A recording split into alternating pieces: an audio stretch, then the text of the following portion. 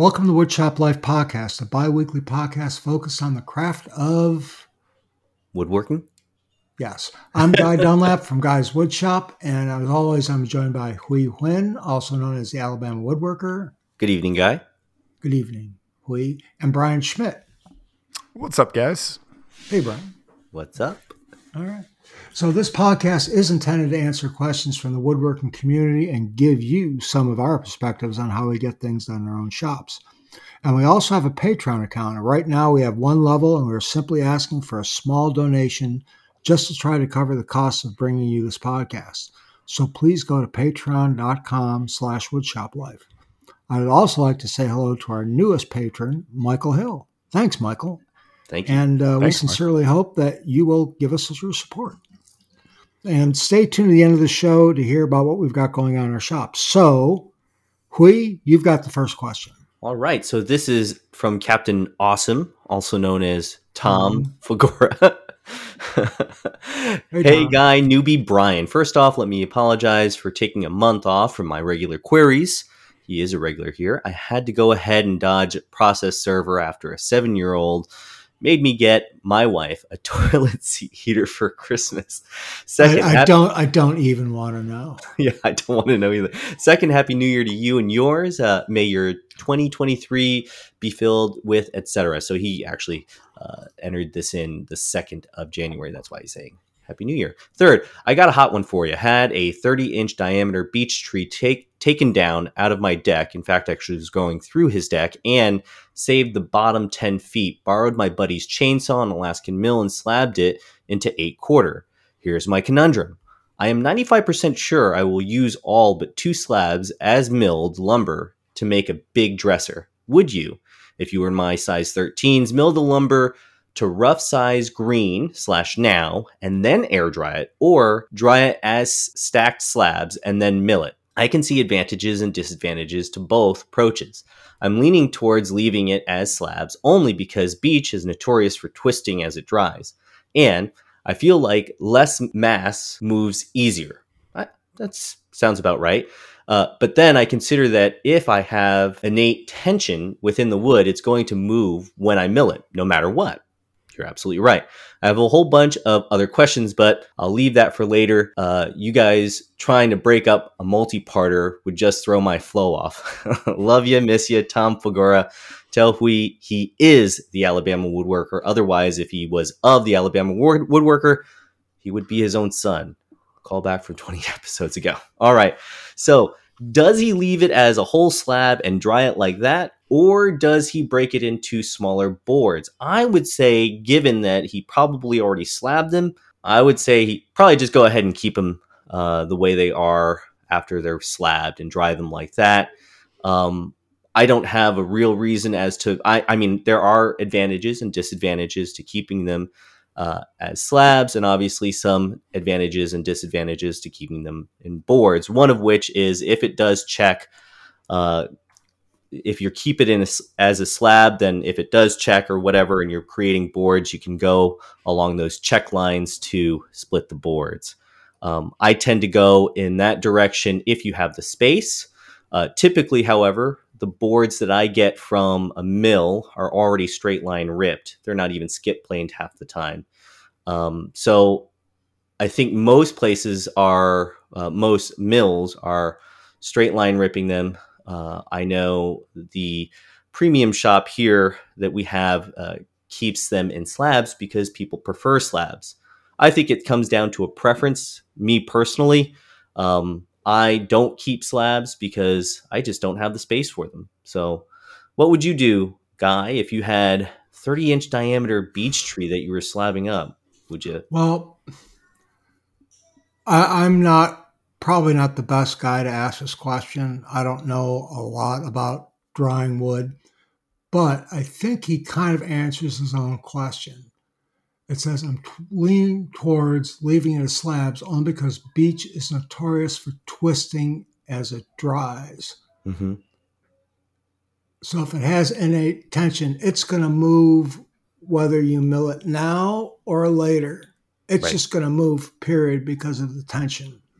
Correct. So if it's slabbed already, just leave it as it goes, leave it as it sits.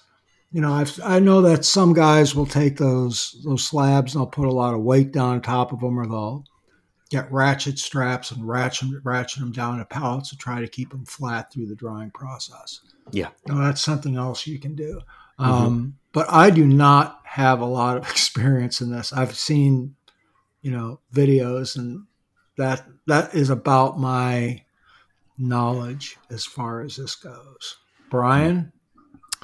Yes.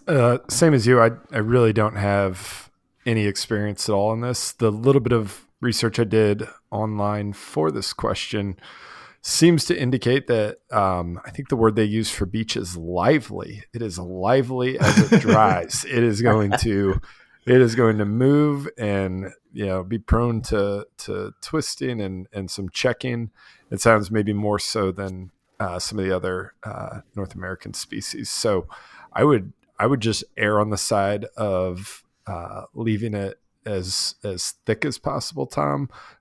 If you've already slabbed it at 8/4, then maybe that's too late. But I'd let it go through the drying and mill it afterwards, just to give yourself a little bit better chance at not just ending up with pieces of paper when it's all said and done.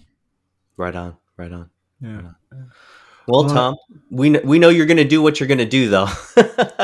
Yeah. Let us know how it turns out. So, Brian, we're going to shoot this over to you. I think you have a 2-part question. I do. I'm going to answer part 1 of it now. And this is from John. And John said, for somebody who's just starting out and doesn't have a planer or joiner, where should they go to get hardwood if they're looking to get started using hardwood in their woodworking? Do typical wood suppliers have an option to purchase already dimensioned lumber? I know a big box store is always an option. What species would you recommend getting started with? Any other helpful tips for this rookie? Thanks again, John. So with no planer and joiner, John, I would go to somebody like Rockler or Woodcraft. You can either go in store or online. And I believe Rockler has started expanding their hardwood selection in store. I know the one in Indianapolis has a pretty decent supply, and their pricing is pretty fair too, for being a retail outlet selling that. It's still going to need a little bit of milling, but I think you can get away without having a joiner. If you want boards that are already really milled smooth, yeah, I don't know. I don't know a great.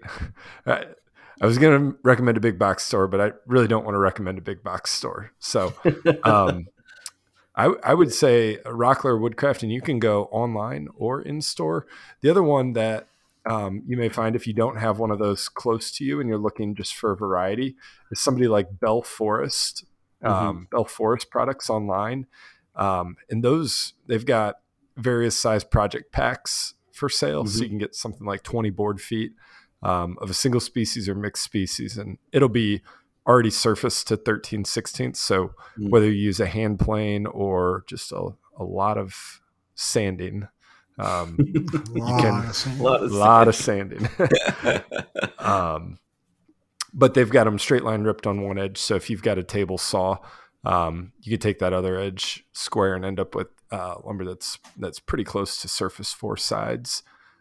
What would you recommend for somebody who's just getting started using hardwoods? Where would they go to get that? The only other place that I've ever used is Woodworker's Source when I needed a bunch of sapele, and I felt like their prices were fair enough given how much I needed, which wasn't a lot, because most of the panels were veneered anyway. So these were like for the base and legs and whatnot. So I had ordered from them, and it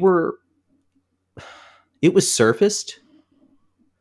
And I don't know. I ran it through my planer and joiner one more time anyway, just because I didn't trust it. But they do surface. And I will say this, that on top of that, getting material that's possibly already surfaced that you can just start joinery and stuff on it. Just get in contact with your local makerspace. I mean, it's worth getting that membership. You're supporting something local. You're keeping a resource for the community. by getting a membership. Typically, they'll have a joiner and a planer there. And to me, it's worth investing in that kind of space for a temporary usage, so that you don't have to put a big investment in planing and surfacing tools. Guy, what are your thoughts? Well, other than what you guys have already mentioned, I would try to find a local hardwood dealer other than like a Rockler or a Woodcraft or the big box stores. And they all, if you can find a local hardwood supplier, a real lumber yard, I guarantee you that they will mill your wood for you to any thickness you want. You just have to pay them. Yeah. And they'll usually charge by the lineal foot. So if you have a 10-foot board, they may charge $1 a linear foot to plane it one time. So you get 4/4. They'll charge you like an extra $10 to take that 10-foot board and get it down to 3/4 inches for you. Yeah. That's typically what it is. So, I mean, that's the first route I would go. The second route, other than the makerspace like Huys, I'd say, sell one of your kids and get a thickness planer. And make a joiner sled. And make it,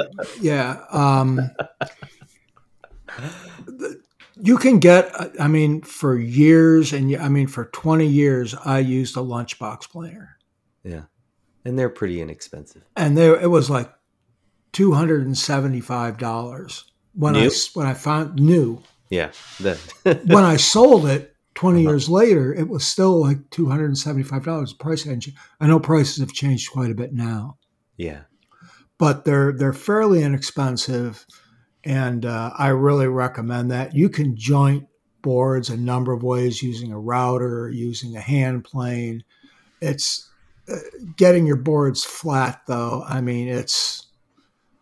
To me, it's a nightmare using a hand plane. I'd much rather just skip plane it through a thickness planer and run it through 3 or 4 times, taking off just little passes and getting it flat that way. Yeah. I couldn't imagine not having my planer. Trying to do anything and really being bound by I know there are many ways to make a board thinner, but oh gosh, it's just such a convenient way to take a little bit off or to, not flatten something out, but to, take out some unevenness, in a small panel glue up or anything like that. And I watch some of these guys that do everything by hand, and they're making like, big cupboards and stuff like that. And they're just spending like days flattening. Oh my God. It's like watching Roy. Remember Roy Underhill? He'd be like covered with sweat when he got done. It was just dripping. It's like so much work. So and I know the question, John, is, hey, I don't have a planer or a joiner, and how do I start using hardwood? For as much money as you're going to spend in hardwood, to drop the $300 to $400 just to get a lunchbox planer, over the life of your, even over the next year of woodworking, even if you're just out there a weekend or 2 a month, it's hard to argue that there's anything that's better value than that planer. For what you're going to use it for, and opens up a lot of different material options for you down the road as well. Yep. So for sure. Agreed. Guy, I think you've got the next question. All right. And this comes from Adam Flack. It says, "Hello, gents. My wife creates some really detailed pyrography, which is burning wood, on offcuts for my woodworking projects. Usually I give them a light coating of linseed oil or tung oil, but we found over time, and in particular when in direct sunlight, that burnt image fades quite a bit. Any ideas on a finish that would help prevent or reduce this fading? Thanks, Adam." And he is from the UK. Well, my first suggestion is don't put them in direct sunlight. Barring that, I would use, there's a lot of products out there that are designed for outdoor use and Yeah. to protect from UV light, like spar varnishes, epithane, things like that. I might try that.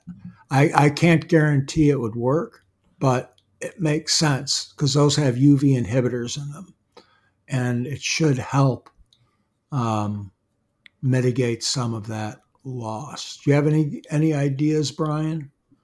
Well, I was actually going to ask you guys, as it relates to spar urethanes, is there one that you've used that you prefer over others? Like if you had to recommend, a particular brand or type of spar urethane, oil-based, water-based, is there any type of recommendation that you'd have for me and our listeners? The only type I've ever used is the Helmsman spar urethane, mainly because it was available at, I think, Home Depot at the time. And it was a number of years ago.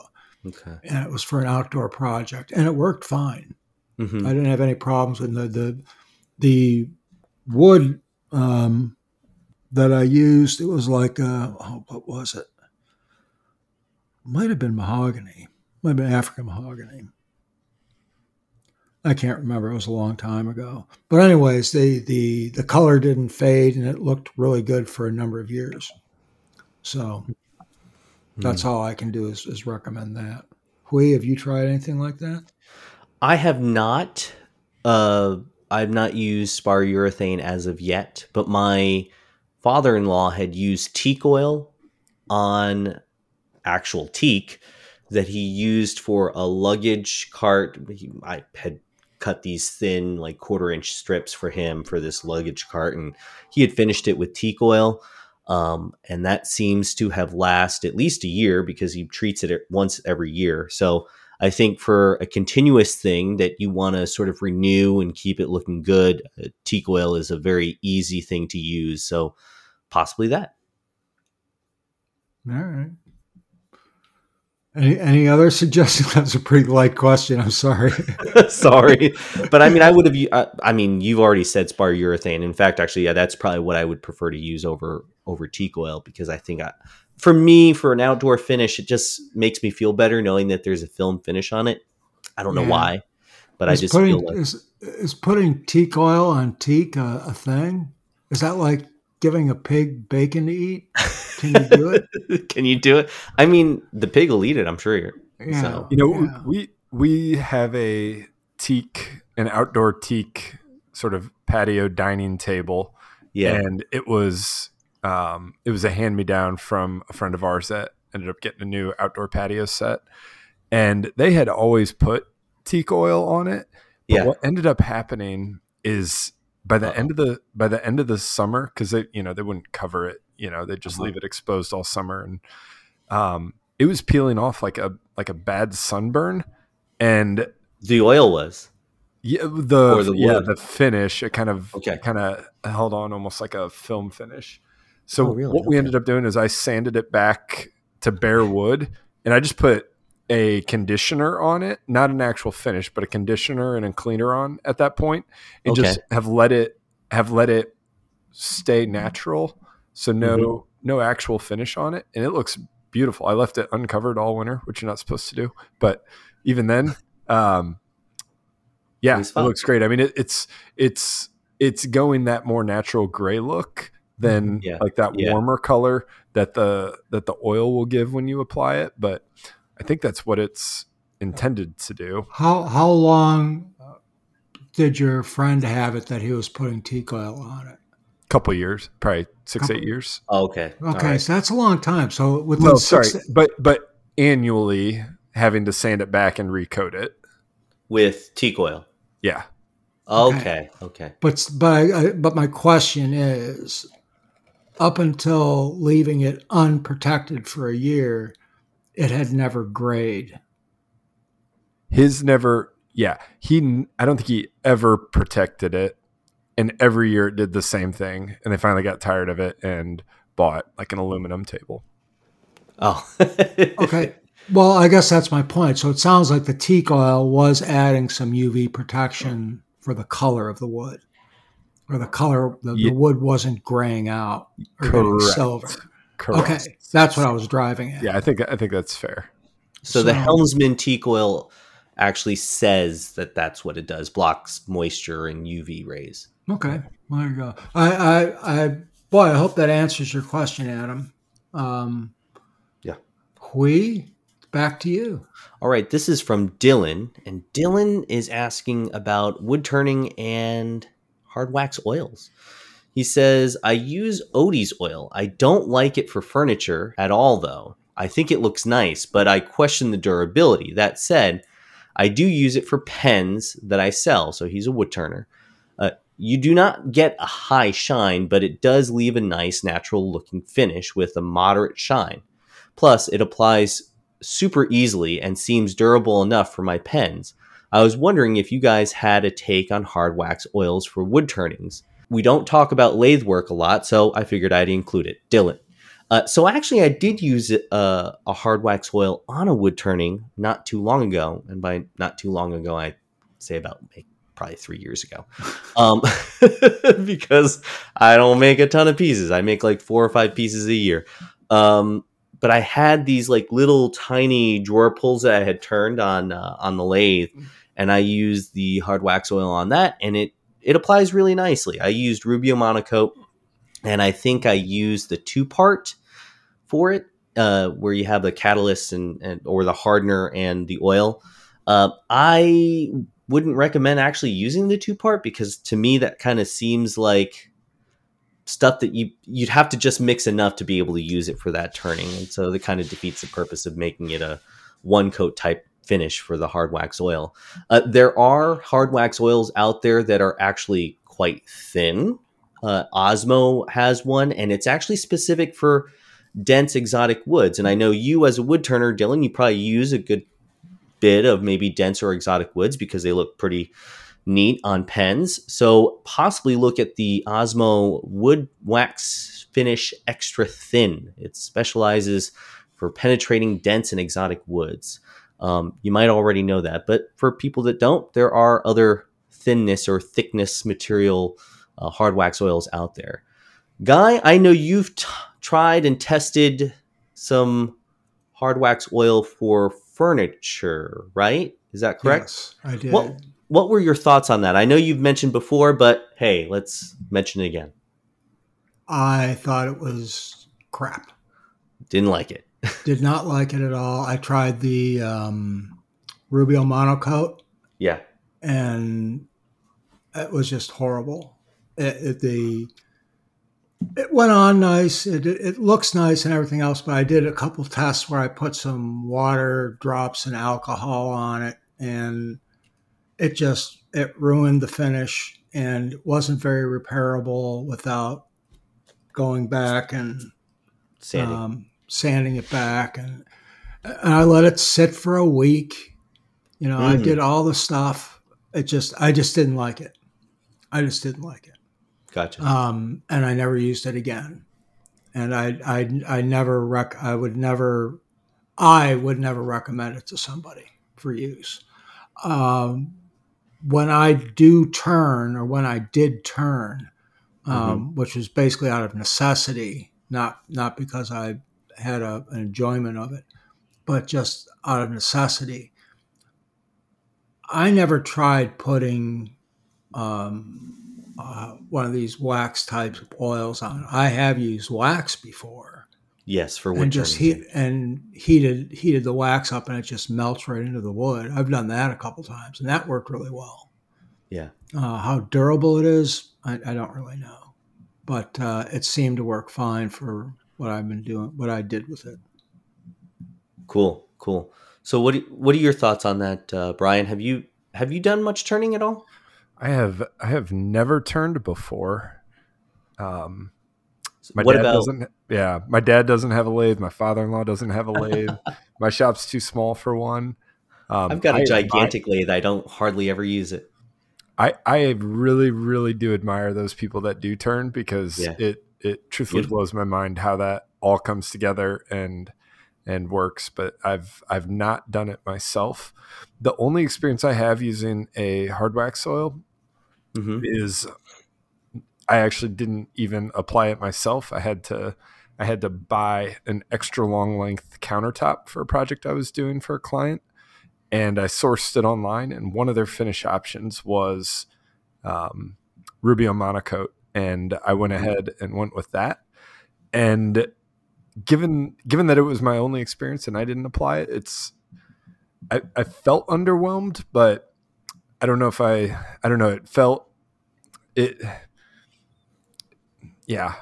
It just didn't feel like there was much luster to the wood after I applied it, after it had been applied. But who knows? Maybe they didn't apply it correctly. So it's hard to.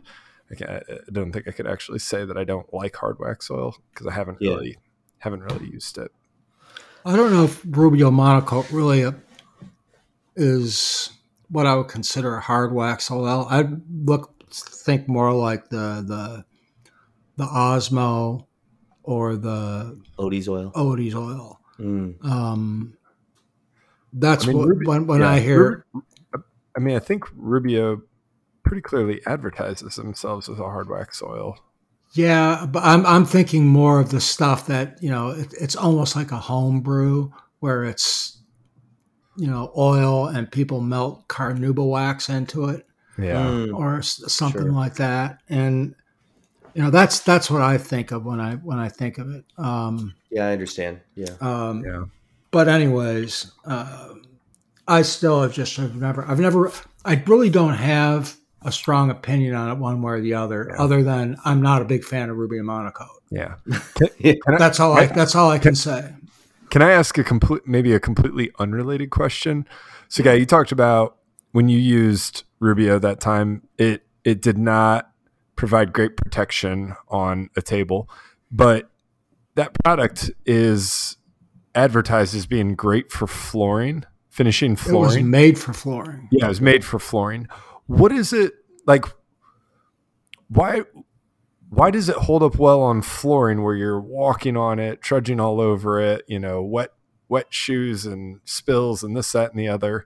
Like, does it actually hold up better there than it does on furniture? Or is it just because the surface of furniture is under greater scrutiny that? No, I wouldn't think it holds up under that either.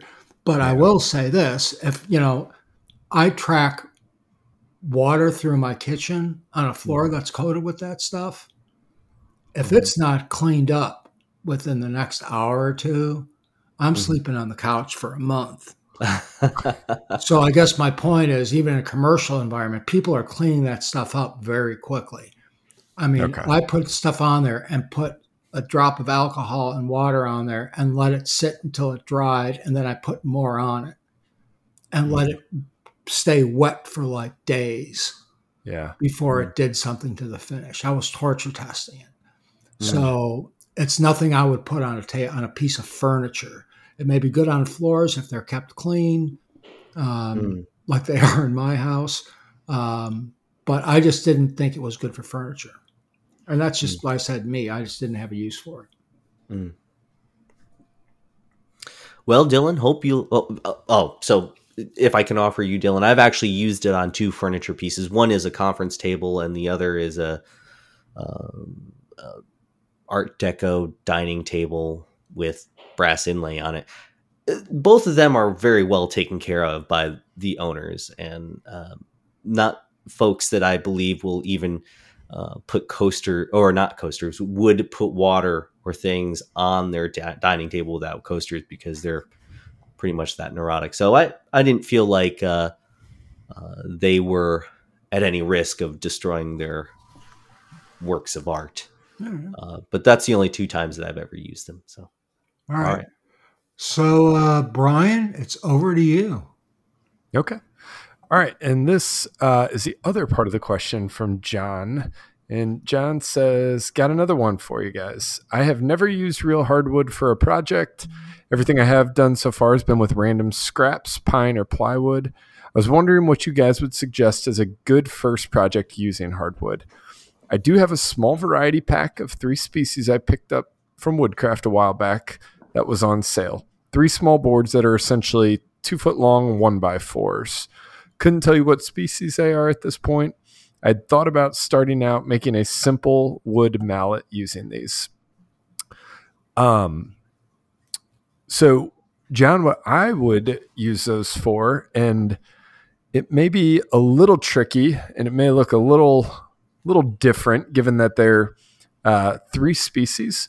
But I would actually build a small valet tray out of that, and you can take one of your 1x4s, which is probably 1 by about 3.5 inches wide, and you could rip that right down the middle and end up with 2 pieces that are just under 1 3/4 inches, and do that out of 2 of your 3 boards. So you've got four pieces like that, and use your table saw, miter saw, one of those, and miter each one and bring it together to form the walls of a small tray. And then with your other board, I would cut that one in half. Don't rip it, but cut it in half and glue that into a small panel, and make just a small little valet tray, or kind of I don't even know if I'd call it a box because it's going to be so low, but we've made dice trays out of these for playing, small dice games, and that size tray, that works really well for that. Mm-hmm. What do you think? What would be a good first project using 3 small boards that are essentially 2 foot long 1x4s? Well, I was thinking of a small box, pretty thin walled box. I mean, you said valet. That's great. Thin wall box. I really can't think of much other than a box, because everything that I think as a beginner that you'd want to do to sort of hone your skill would be pretty much making a box of a lot of different ways. I mean, a valet is a box, just a really shallow box. Yeah. So, Guy, what do you think? Wow. I left a lot of meat on the bone for you, didn't I? My initial thought is to build a large media credenza, but I don't think that's going to be enough lumber for that. I don't know. I mean, that's not a lot of wood, but I've made a lot with less. And typically, what I do when I've got smaller scraps like that, yeah, I do make boxes. I've made hundreds of boxes. I find it very relaxing more than anything else. But boxes are a very good way to use up a lot of scraps like that. Mm-hmm. But if you're making something purposeful, I mean, there's a lot of stuff you make, like very easy project, like something like something that goes on the wall that you hang your keys on, mm-hmm. or a coat rack, or a Small hook, or something frame. like that. Yeah, I was going to say maybe a small picture frame. Yeah, a small picture frame. There's just so many different Cookbook things. stand. Cookbook stand, yes. Tablet stand. Phone stand, tablet stand. Yeah. Artillery. There's just a lot of little stuff. There are a lot of my recommendation, John, and this is one of the good things about Wood Magazine, is that they not only have stuff for beginning woodworkers, but also for pretty advanced stuff. I'd go back and look at their back catalog of stuff. They got all kinds of really cool small projects that you might be able to find. And it's not something where you have to be like super creative either. It's just, this is what I'm going to make. You got a picture of it, and it'll have the plans and step-by-step instructions, and really help you out and hopefully hone some of those skills more so than just let's build a box kind of thing. Yeah. So spoons, carvings. Oh yeah. If you're into that kind of stuff, sure. Clipboard. Can make a clipboard. There you go. You don't have to make spoons. You could make spurtles. What are spurtles? I don't know what a spurtle is. Don't you remember that commercial? It's a Spurtle Myrtle. No, I guess not. I have no idea. It's like this little thing. It's like it's a cooking thing, and you like use it to scrape pots and pans with when you're cooking, and it's just a big thing. It's stupid. I know. I'm sorry. Nobody knows. Is that back when you had to call a phone number to know what time it actually was, like before smartphones? No, it's not like that. I was a child of the 1900s guy. I remember. No, this was only like a couple years ago. Spoodle? I've got to look this up. Spurtle. It's a spurtle, Myrtle. All Anyways, all right, I've got the last question here. And this comes from Mason from Blairswoodshop. He writes in quite a bit. Thank you, Mason. I've been thinking of questions to ask, so I've got another one here for you. I've been seeing a lot of advertising from Fine Woodworking magazine about some online courses. I'm actually quite interested. I live in a rural area of Missouri, and before that, I was in a rural area of Southern California. So any kind of in-person class is always a 2 to 3 hour drive away. I know there's a lot of experience lost with the lack of hands-on and in-person instruction. But do y'all still think there is something to be gained through online live instruction? Most of my experience is through hours of research, reading, and listening to this podcast, of course. YouTube and on-hands experience. I feel I could learn some processes faster, even through a camera where my questions can be answered directly at that moment. Sorry about the long-winded question, but I'm curious of what you guys think about this. You know, this is a really good question, Mason, and the whole landscape of learning and like these woodworking shows that were happening, it all changed because of COVID. Yeah. These things just aren't happening anymore. And what COVID did, it was kind of like even you, Huy, you know, you work half of the time you go to the office and half the time you work from home. Yeah. And it really changed the way a lot of businesses run, and it really changed the way some of this education programs run. Yeah. And there is a lot of online stuff. Not only Fine Woodworking, but Wood Magazine has stuff. Some individuals have their own online courses that you can do one-on-one. I know Glenn Huey has done some. Scott Grove has done some. I'd love to take one of his. There's just a lot of people out there doing it, and I think it's a great idea.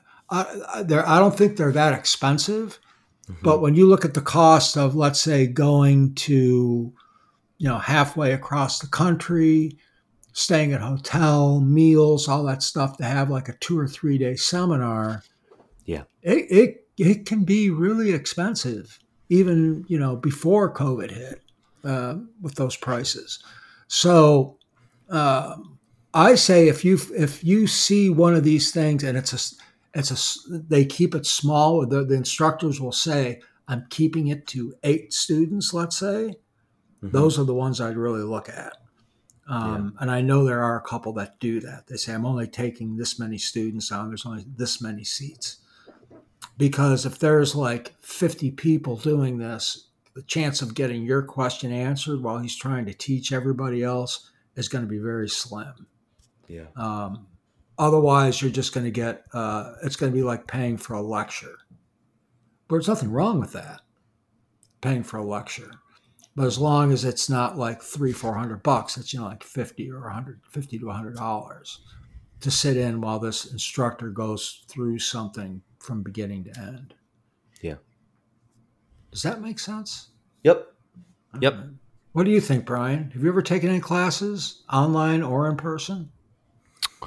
I haven't. I would really, really like to. But the season of life we're in with 6, 10, and 12-year-old, it just hasn't lined up to be able to do that from a cost and time perspective. I really like the idea, Mason, of being able to do something online and live where, maybe Guy, you said that there are people that do this. Is it a one-on-one type thing, or is it a small group setting usually? It's a small. I've seen a couple where they've done small group settings, where they'll have like 6 to 8 people that they're limiting it to. But it's expensive. It's a couple $300.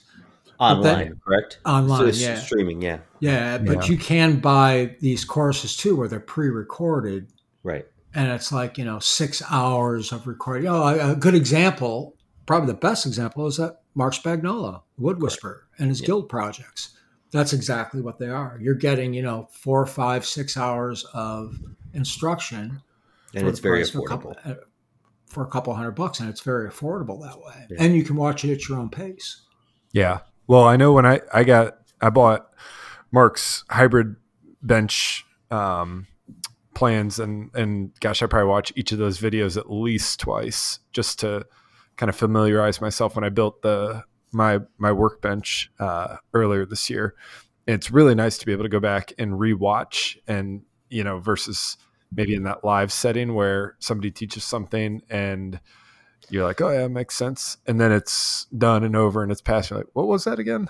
And yeah, so the ability to go back and watch. I know I really just like being able to pick up. I'm not sure if this is really what he's asking, but the ability to just pick up the phone and ask somebody when I have a question. And maybe it's not so much technique and, hey, am I positioned the right way, or how is this? But like, hey, let me shoot a picture of this over to you, and how would you approach this? And hop on the phone and kind of talk through it and brainstorm through it. I mean, that's both fun and helpful, I find, whenever I get a chance to do that. And I know I always like it when one of my friends inquires of me that way, and we can brainstorm on it together. So I think if the question is, what do you guys think of online instruction? I think it's fantastic. Yeah. What do you think? Sure.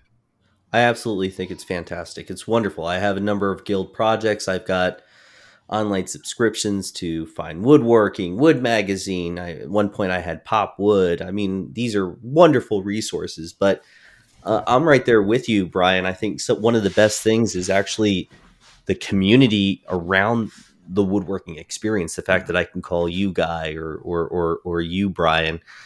I've talked to you, Brian, about this modern credenza or sideboard that I want to build, right? And we kind of passed ideas towards each other. And really that's where I think the best amount of collaboration and learning happens, is when you actually have a community around you. This China cabinet I'm building, I'm contacting Nicholas Venaria. Nicholas, you know who you are. And talking to him about period pieces, because he's built a good number of them and has experience, So anyway, yeah, all those things are great, but also having a community around you is really great. Yeah, that is true. Social media, especially Instagram. I've been on Instagram for a long time, to be honest with you. It's been months.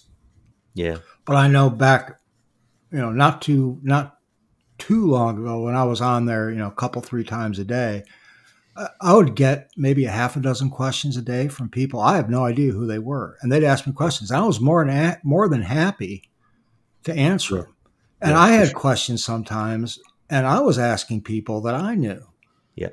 That and that is hugely valuable. Brian is very lucky because he works in a place where we've got 2 people that are very experienced woodworkers and a couple guys that are decent woodworkers that he can always ask questions of.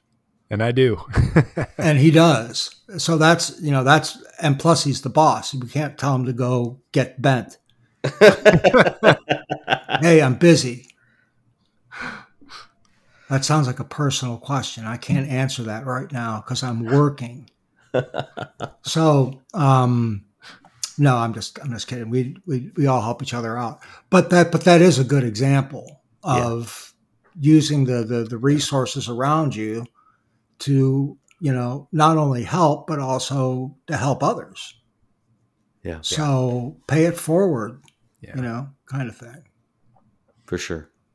And I'm gonna go on my, get off my lawn rant here, but it's a positive one. I think that the art of talking on the phone, I think that is a long lost art form.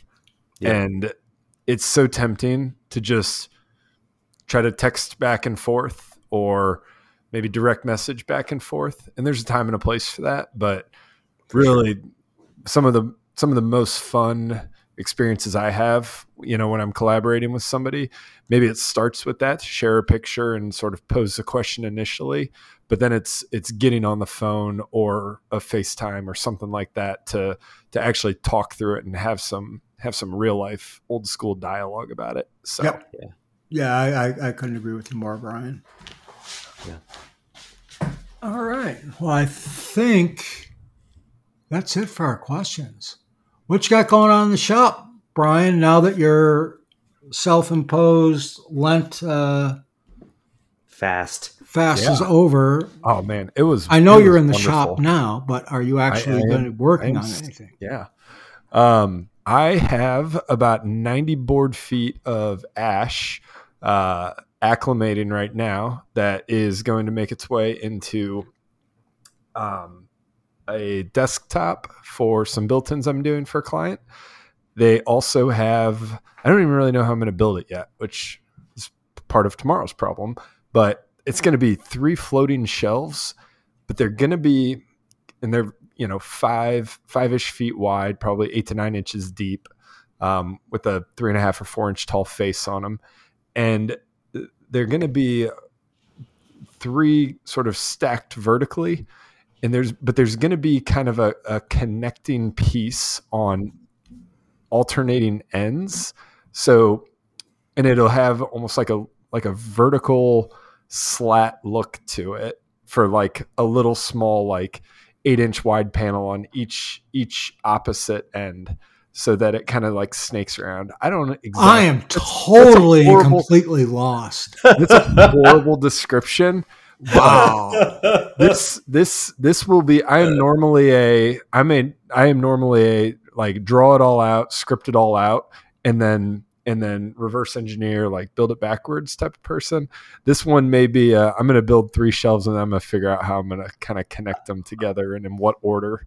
Okay. That's actually a lot of fun. Just building stuff on the fly. I've done that. Yeah. I don't really like that, but I may have you to. Don't like I it. may have like to. Yeah. Love it. What about you, Huy? Oh man, so I carved out these OG bracket feet on my CNC. That was the first time I've ever done. Yeah. Oh yeah. The Oh my original OG. gangster. Yeah. OG bracket feet on the. I mitered them. I did not do that on the CNC. I mitered them. I splined them, and then I flush trimmed everything. And that's when I had an accident on the router table. What'd you do? So I was flush trimming the profile on these OG bracket feet, and I must have been in some really gnarly end grain, and I was using this compression bit, and it flipped the piece over, and it caught the tip of my finger. It's probably not very. You guys might be able to see it, but you see that little thing. Oh, whatever. I lost a little piece of nail. Come on. But I was really scared. You're lucky. Yeah, I was very lucky. I went to the emergency room because it looked a lot more gnarly than it really was. But still, the fact of the matter is that I was very lucky that I just nicked the tip of my finger. I lost a little bit of the nail, not much. And I will not lose the rest of the nail because it did not hit the matrix, the root of the nail.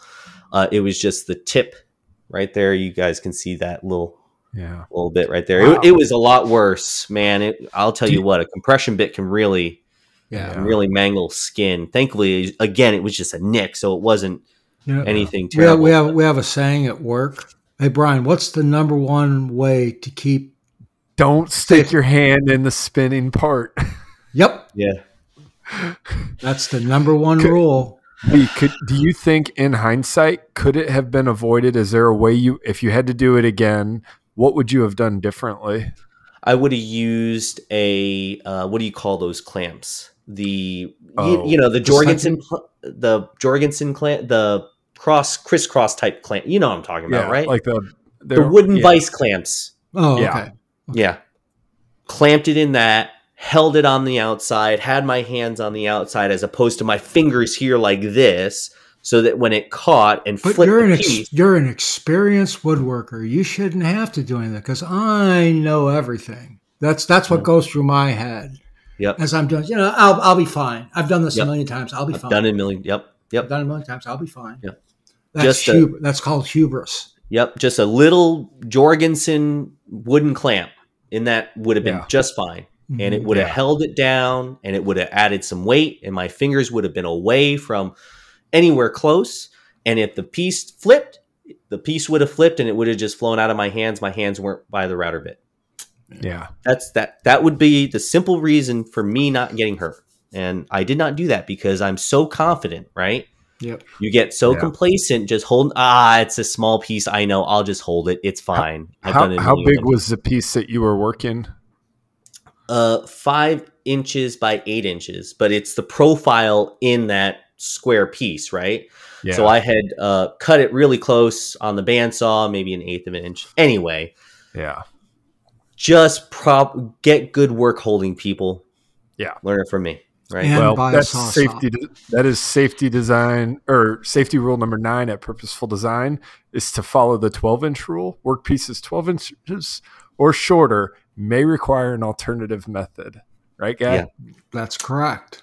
Yep. All right. And if it is smaller than that, you have to seek out one of 3 people in the shop to find out what that alternative method is. It's not like you can think of it on your own.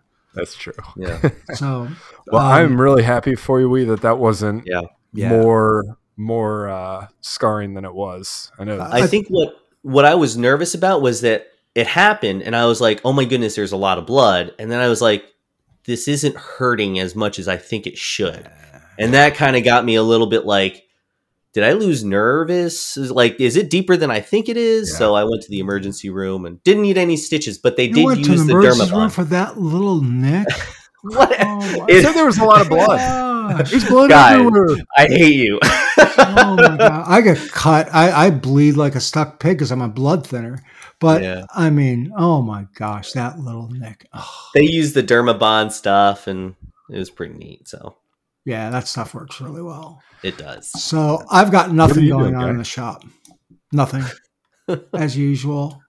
What about that cabinet for your printer?